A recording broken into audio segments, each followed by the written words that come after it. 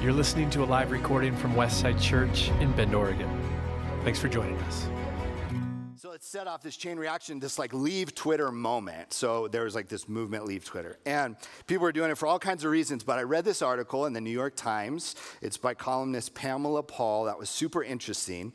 It's an article titled Goodbye to You. And here's what she says about this Twitter moment.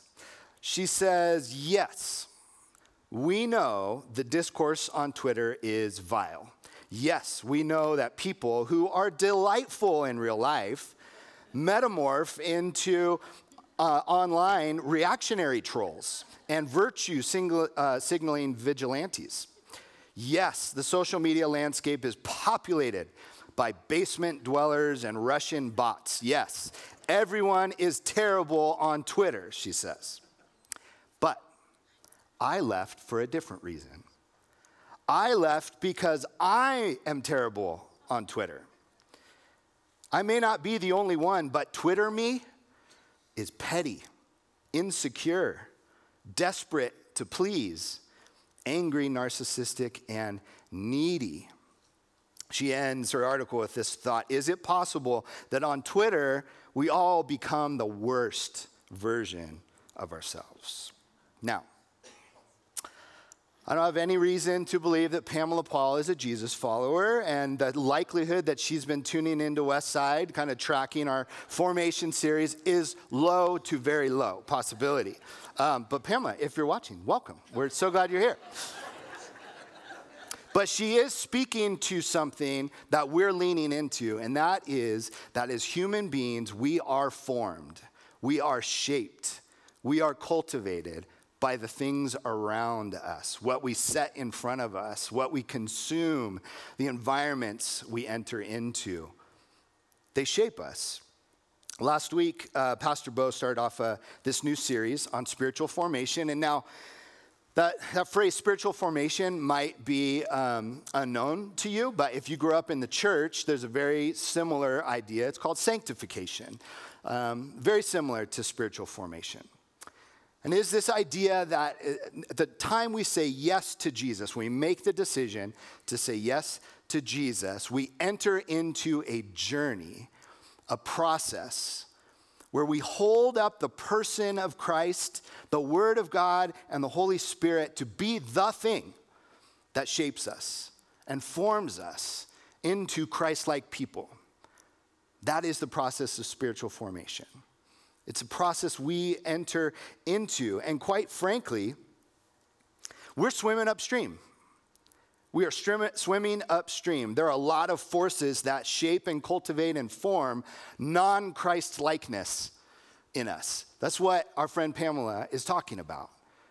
She was shaped. She could tell the kind of person she was, things she said, her attitude, her being was being formed in this specific environment. And so she chose to get out, shut that off and get out. And what we want to talk about today is, just as Twitter can be an example of forming us into hyper-opinionated and petty, narcissistic people, we can reverse that. We can change trajectory. It's called the way of Jesus. And it is a way we enter into and be formed into Christ likeness. And that is the journey we go on with Jesus. That at the end of our lives, day after day, week after week, month after month of setting our eyes on Jesus, that we become more gracious. We become radically forgiving. We become uncompromisingly gracious, just, patient, joyful even, peacekeepers. Some of that sounds like me some of the time. A lot of that sounds like me not often. And this is the process I enter into, that as I pursue after Jesus, these things are actually formed in me. I become more Christ-like. So for the next 5 weeks, we are looking at some of these areas that we will be shaped and formed in here at the church. We're starting today with the transforming of our mind. The way we think about ourselves, the way we think about God, and how that shapes the way we think about the world around us. Then we're going to talk about our will, our character, and then our bodies, our social dimension, And finally, our soul, how our soul is formed into Christ likeness. And I want to say this, this takes time and intention. It takes time and intention to walk in the way of Jesus. It must be purposeful. Today, we're focusing on the transformation of our mind. Second only to Scripture, the guiding kind of focus of this series is Dallas Willard's classical book, Renovation of the Heart. If you haven't read it, I suggest it. It's weighty, it's a bit academic, but it is like a gold mine of thoughts on spiritual formation. Here is Willard's definition of the spiritual formation of our thinking. He says, the intention to be formed is to have the great God and Father of our Lord Jesus Christ as a constant presence in our minds. A constant presence in our minds. Crowding out every other false idea or destructive image, all misinformation about God, and every crooked inference or belief. It happens when we invite Jesus to be present in our minds, in our thinking. And if what Scripture says about the tendency to be shaped in our thinking is true, and we get conformed by all of these forces around us, and it's so clear that the New York Times can write an article telling us this is happening in real time, then we should take seriously what God says about us. What he says about himself, right? Dallas Willard says one of the most important ways that we allow Jesus to be present in our thoughts, in our minds, to take up some headspace and push out the non-Jesus stuff. One of the most important ways we do that is taking seriously God's word. He says the most obvious thing we can do is to draw certain key portions of Scripture into our minds and make them a part of the permanent fixture of our thoughts. Think of it, it's like the pillars that hold up a cathedral. There are few things that keep that thing standing. There's a lot of decoration, a lot of beauty and space, but there are a few things that hold it up. And Willard is saying, what are the pillars that are holding up your thinking? He says this is a primary discipline for the thought life. Centering on God's word and letting it be a permanent fixture in our thoughts. If we're going to correct our thoughts into the way of Jesus, we need to take seriously and chew on what God says about himself, the world, and us. Romans 12:2 says this, do not conform to the patterns of this world, but be transformed by the renewing of your mind. Now, when I hear someone say, Romans 12:2 says, wow, my attention span, volume, interest all go down. I'm just being really honest. I'm a pastor, you guys, and this is true. I grew up almost every Sunday in the church. I went to a Christian high school, I went to a Christian college, and I've been in basically around ministry in some way, shape, or form my entire professional life. So when someone says, Romans 12:2 says, heard it. It's stitched on pillows, it's on the posters in the hallway, it's on that guy's bumper sticker who just cut me off. Who cares? Who cares?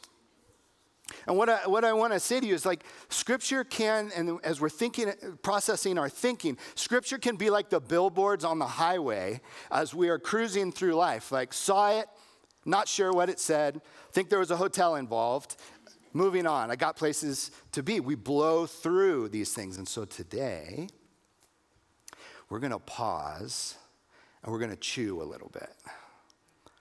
Eugene Peterson says that we should treat Scripture like a dog treats a bone. We should chew on it over and over and over until we get into the marrow that's on the inside of it. Break that sucker open. There's good stuff in there, but we got to chew. We got to learn how to chew. So today, as we chew on Romans 12:2, we're going to pull out two specific words in this piece of passage. it says, do not be conformed to the patterns of this world, but be transformed by the renewing of your mind. Let's pull out conformed and transformed. What does it mean? Let's chew on it. What does it mean to be conformed? What does it mean to conform? The word picture is like the dunes in the desert. They're so passive. They're so passive. The sand just shows up.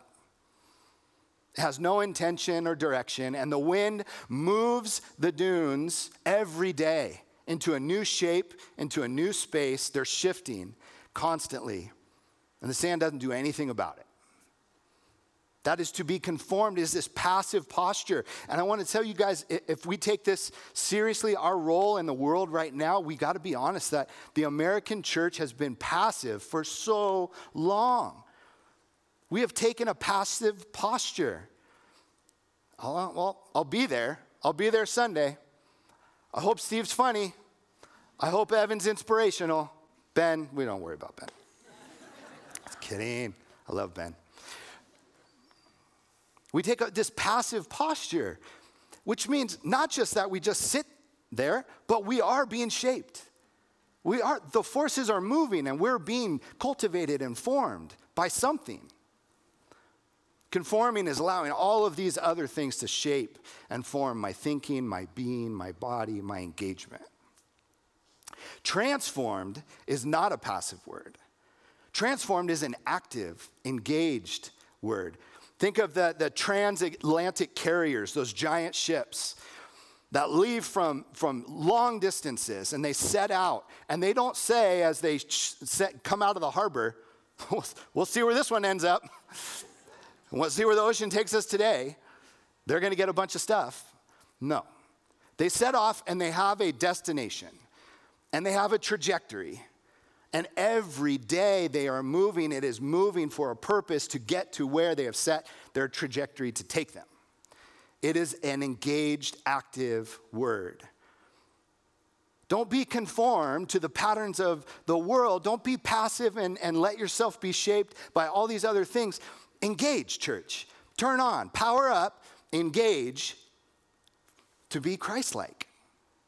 This is the journey. This is what we all walk into when we say yes to Jesus.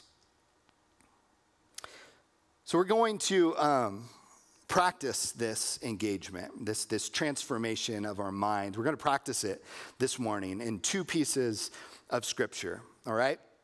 Isaiah 64:8 says this. And what we're doing with this is we're going to take what the Word says and we're going to chew on it together, right? We're going to be active, engaged in the transformational process. We're going to engage with it and just talk about what comes up as we chew on this. And then we'll look at another piece of Scripture that is meant to inform the way we think about this passage. All right? So here we go. Isaiah 64:8 says this, "Yet you, Lord, are our Father. We are the clay, you are the potter. We are all the work of your hand." If you've been around Jesus stuff for very long, you've probably heard this or seen it stitched somewhere. It's a popular one. One of the things I love about the Bible is it can be so complex and so simple at exactly the same time. And it is meant to mess with us. It's meant to turn soil, to break things up and turn it over, to be cultivated. And Isaiah starts with this little phrase. He says, "Lord, you are our Father." Stop. Father language is tricky. Father language is tricky. Maybe you grew up in a home where father to you brings up feelings of delight, of love. Maybe you'd say, "My dad was so kind, he was so good, he was so present. My dad was my best friend." I hear people say that. "Dad was my best friend." That's beautiful. It is awesome. It's how it should be. And I will say that is the minority of people's experience. I know because I sit with you guys. We process this together. And as you get into anyone's story, the father role is so central to the way we see and think about ourselves. So most people would say father means fine, okay, hardworking, career-focused, provider. So not bad things, but is that it? And then in the worst cases, father's like a really abusive word. It's a harmful word. It means mean-spirited. Can you see, if we just would let ourselves chew on these tiny little moments in Scripture and explore what is happening in my head when I read these things, if I actually don't pass it on the highway, but I chew it like a bone, what do I think about what this says? Lord, you are our Father. Is that good? Is that a good thing? Are you a good father? Are you like that guy? What does it mean? We need to chew it. Isaiah continues on and he says, we're clay and God's the potter. Well, he's forming us. That's cute. It's a cute idea. I feel like a lump of clay some days, just show up. But clay is a very passive thing, right? It doesn't fight the potter. It doesn't argue with the potter. If you sprinkled a little Imago Dei, like image of God on that clay, or better yet, like C.S. Lewis in Lion, Witch, and the Wardrobe, Aslan breathes on these stone statues, and turns out they're actually beings with thoughts and feelings. If that was the clay, and that's us, we would ask for sure, does this guy know what he's doing? Is this an experienced potter? Or is this like an ashtray or a teacup situation? Like, what are we talking about with my life here? Do I trust you? Are you good? Are you good? You guys, that is the central question of this journey that should, if you let it, be implanted as we process who we are, who God is, what is going on in the world. Is God good? Is a central question to the human experience. It's so central that it is the first question we encounter in Scripture. In Genesis, God has created this garden, and he walks in the cool of the night with Adam and Eve. It is this picture of just perfect presence and relationship. So accessible, so good. And it says that Satan enters the picture. And when you hear Satan, I don't want you to think of pitchfork and the horns and the red jumpsuit and like the weird beard. That's, flush that. We made that up, okay? It's not a, Satan, it is the word Satan, and it means the accuser. The accuser steps into the garden. He deals in ideas. He deals in thoughts. He's not a warrior king that comes to fight for territory. This isn't Thor with his hammer who comes to battle God. He's a voice who asks, is God really good? He doesn't say God's bad. He just asks, is God really good? Did he really say that about you? He's probably holding something back. I bet he's trying to trick you. Guys, at the center of like our world and being and spiritual life is a battle for what we believe about the character of God and who we are. What will we allow to shape that way of thinking? That idea, is God good? Because it is, we sang it just a second ago, your love is a firm foundation I'll build my life upon. Will you?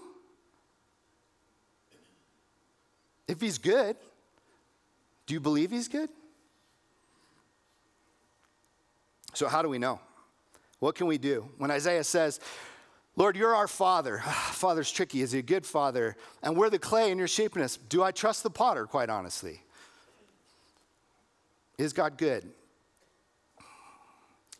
Dallas Willard would implore us to keep reading. Because Scripture says that God was not content for us to just wrestle through these questions. Wasn't content to be far off and let us flounder. It says he moved into the neighborhood. That Jesus moved into the neighborhood. Jesus moved to Bend.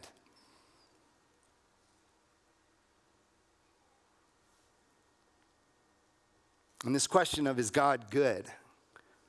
Jesus answers. And he answers us in a story. In Luke chapter 15, Jesus is setting out to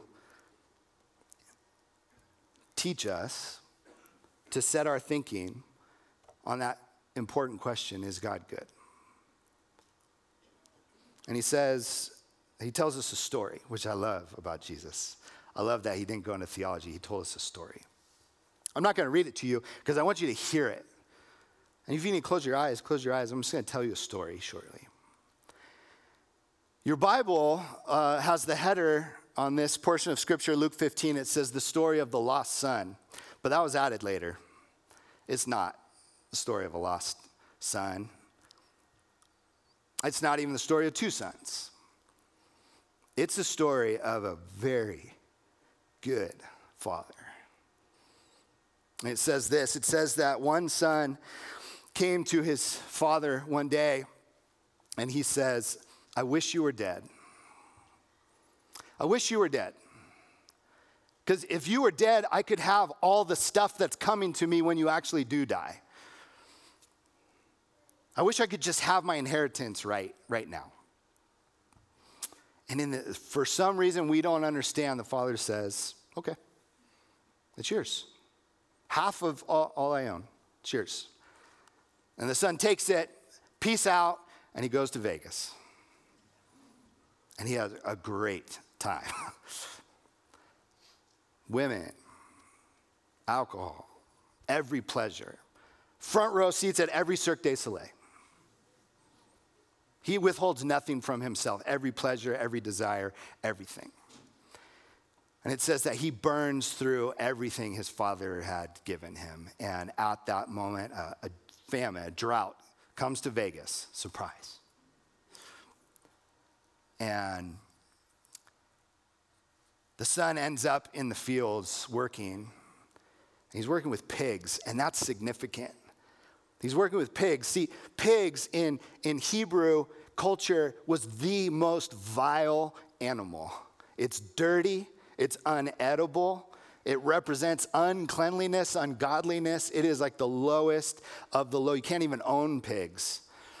And here he is, living with them. He's so hungry. He would eat the pig's food if they would let him, but they won't. And this idea pops in his head. Well, my he's a successful guy. And the guys who work for him, they get 3 meals a day. I'm just going to go back. And he won't let me in the house, but he'll give me a job, I bet. So he practices his speech. Dad, I'm so sorry. I really messed up here. Blew everything. And I just want to work for you. And so he's walking the road home. And he's practicing his speech. And maybe one of the most important pieces of Scripture, Jesus tells us who God is. In this story, it says that the father, while his son was a long way off, his father saw him, and he ran to him. It's the picture of this father sitting on his porch. Was it a month? Was it a year? Was it many years? We don't know. The father's waiting, watching the horizon line for any sign. And while he's a long way off, he doesn't wait for him to get there and grovel. He runs to him. And he throws his arms around him and he kisses his face. And the son starts his speech. Hey, I'm sorry, I messed up. And it says, father didn't even hear his words. Because he was already yelling to the crew back at home, fire up the barbecue. Get the music going. We're going to party. We're going to party. It says he puts a ring back on his finger, which is this representation of restoration. That he's back in the family. He hasn't lost anything. He's right where he was first. When he was born into that family, he's right back in that spot again. And they party, and they party. And it's such a good party that the second brother, who has been working all day in the field, he hears music. And he's on his way back, and he sees one of the guys, the crew, and he's like, what's going on? He said, oh, your brother's back. Who? Your brother. No. And it says the second brother is angry, righteous anger.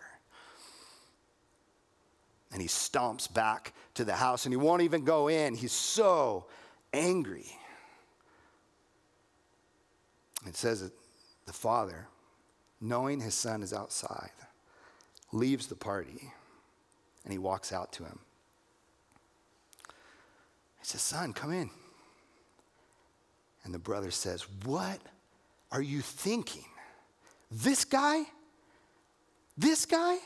who blew all of our stuff, who soiled our name, who threw it in your face, this guy, you're throwing a party for him? I do everything around here. I do everything for you. You never threw a party for me.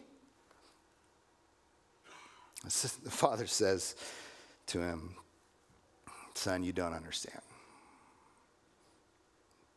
There's a bigger picture here. I love you, and everything I have is yours, and you are with me always, but your brother was dead, and now he's alive. He was lost, and he's come home. And why this story is so important, you guys, it's because Jesus is telling us who God is. That question of, is he good? He tells us who he is. And so as you go into your week, this week, in your marriage, in your parenting, in your work, with your neighbors, every part of your being has to filter through this story. When you are far gone and done the worst and lost everything and been flippant toward who God is, he is running to meet you. And in your worst times where you are a self-righteous punk, he leaves and comes to you and invites you back. And we are both those things, you guys, in the same day, all the time. And he is gracious, and he says he's good. So then what will we believe? What will we think of this Father? Let's pray. God, thank you for your word. I believe it is alive, and if we treat it as a living, breathing thing that wants to talk to us, God, it will transform every part of us. And so I pray for my brothers and sisters in this room and those listening, Lord God, with the truth of your pursuit of your beloved. You call us your bride, that you are just infatuated with us. You love so deeply.